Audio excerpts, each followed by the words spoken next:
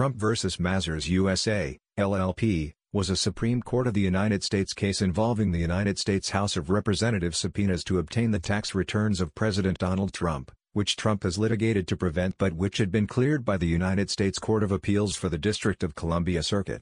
In a 7-2 decision issued in July 2020, the Supreme Court reversed the Circuit Court's decision, asserting that the court had not properly assessed the separation of powers between Congress and the President, and remanded the case for review with a set of considerations to evaluate the worthiness of the subpoena request. Background. In April 2019, 3 committees of the U.S. House of Representatives issued 4 subpoenas seeking the financial records of President Trump, his children, and affiliated businesses. The House Committee on Financial Services' subpoenas to Deutsche Bank and Capital One sought records related to foreign transactions, business statements, debt schedules, statements of net worth, tax returns, and suspicious activity identified by that bank. The Permanent Select Committee on Intelligence's subpoena to Deutsche Bank was for the same information. The House Committee on Oversight and Reform issued a subpoena to Trump's personal accounting firm, Mazars USA, LLP, demanding financial information pertaining to Trump and several affiliated businesses.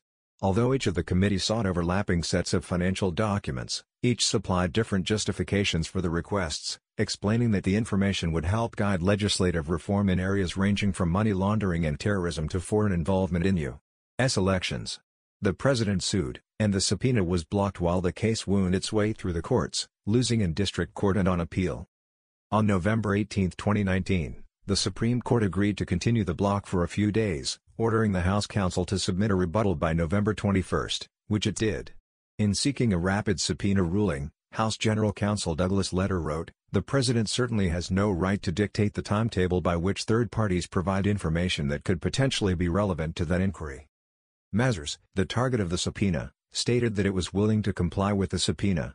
Trump's lawsuit against Mazars, brought in his personal capacity, delayed Mazars' response. Legal scholar Marty Lederman has described the Mazars case as more important than the Trump versus Vance case. Lederman describes Trump's argument, that Congress entirely lacks constitutional authority to investigate a sitting president's possible conflicts of interest and violations of law as an alarming assertion that would, if credited, be a radical departure from our constitutional history and tradition. D.C. Circuit.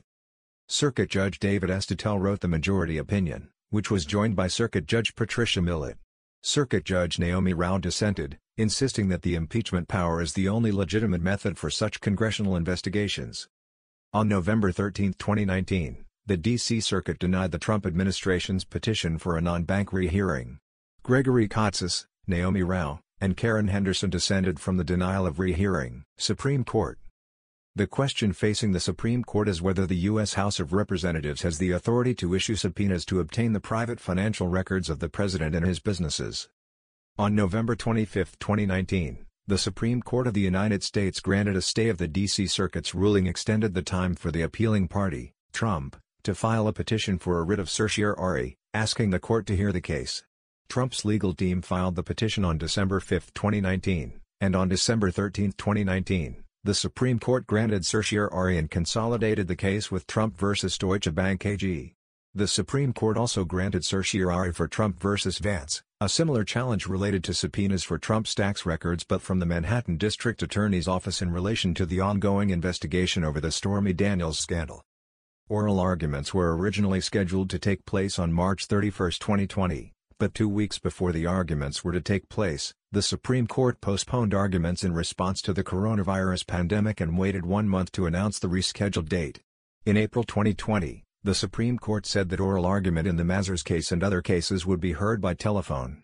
Consolidated oral arguments for Trump v. Mazars and Trump v. Deutsche Bank AG, as well as Trump v. Vance, were heard on May 12. In arguing against the need for subpoenas for tax returns, Deputy Solicitor General Jeffrey Wall repeatedly cited that they presented dangers of harassing and distracting and undermining the president. The court issued its ruling on July 9, 2020. In the 7-2 decision, the court vacated the decision of the D.C. Circuit that granted the subpoena and remanded the case for further review. Chief Justice John Roberts wrote the majority decision joined by all but Justices Clarence Thomas and Samuel Alito. In the decision, Roberts wrote that the Circuit Court had not taken full account of the separation of powers in their decision, stating that neither the congressional nor presidential argument was wholly sound.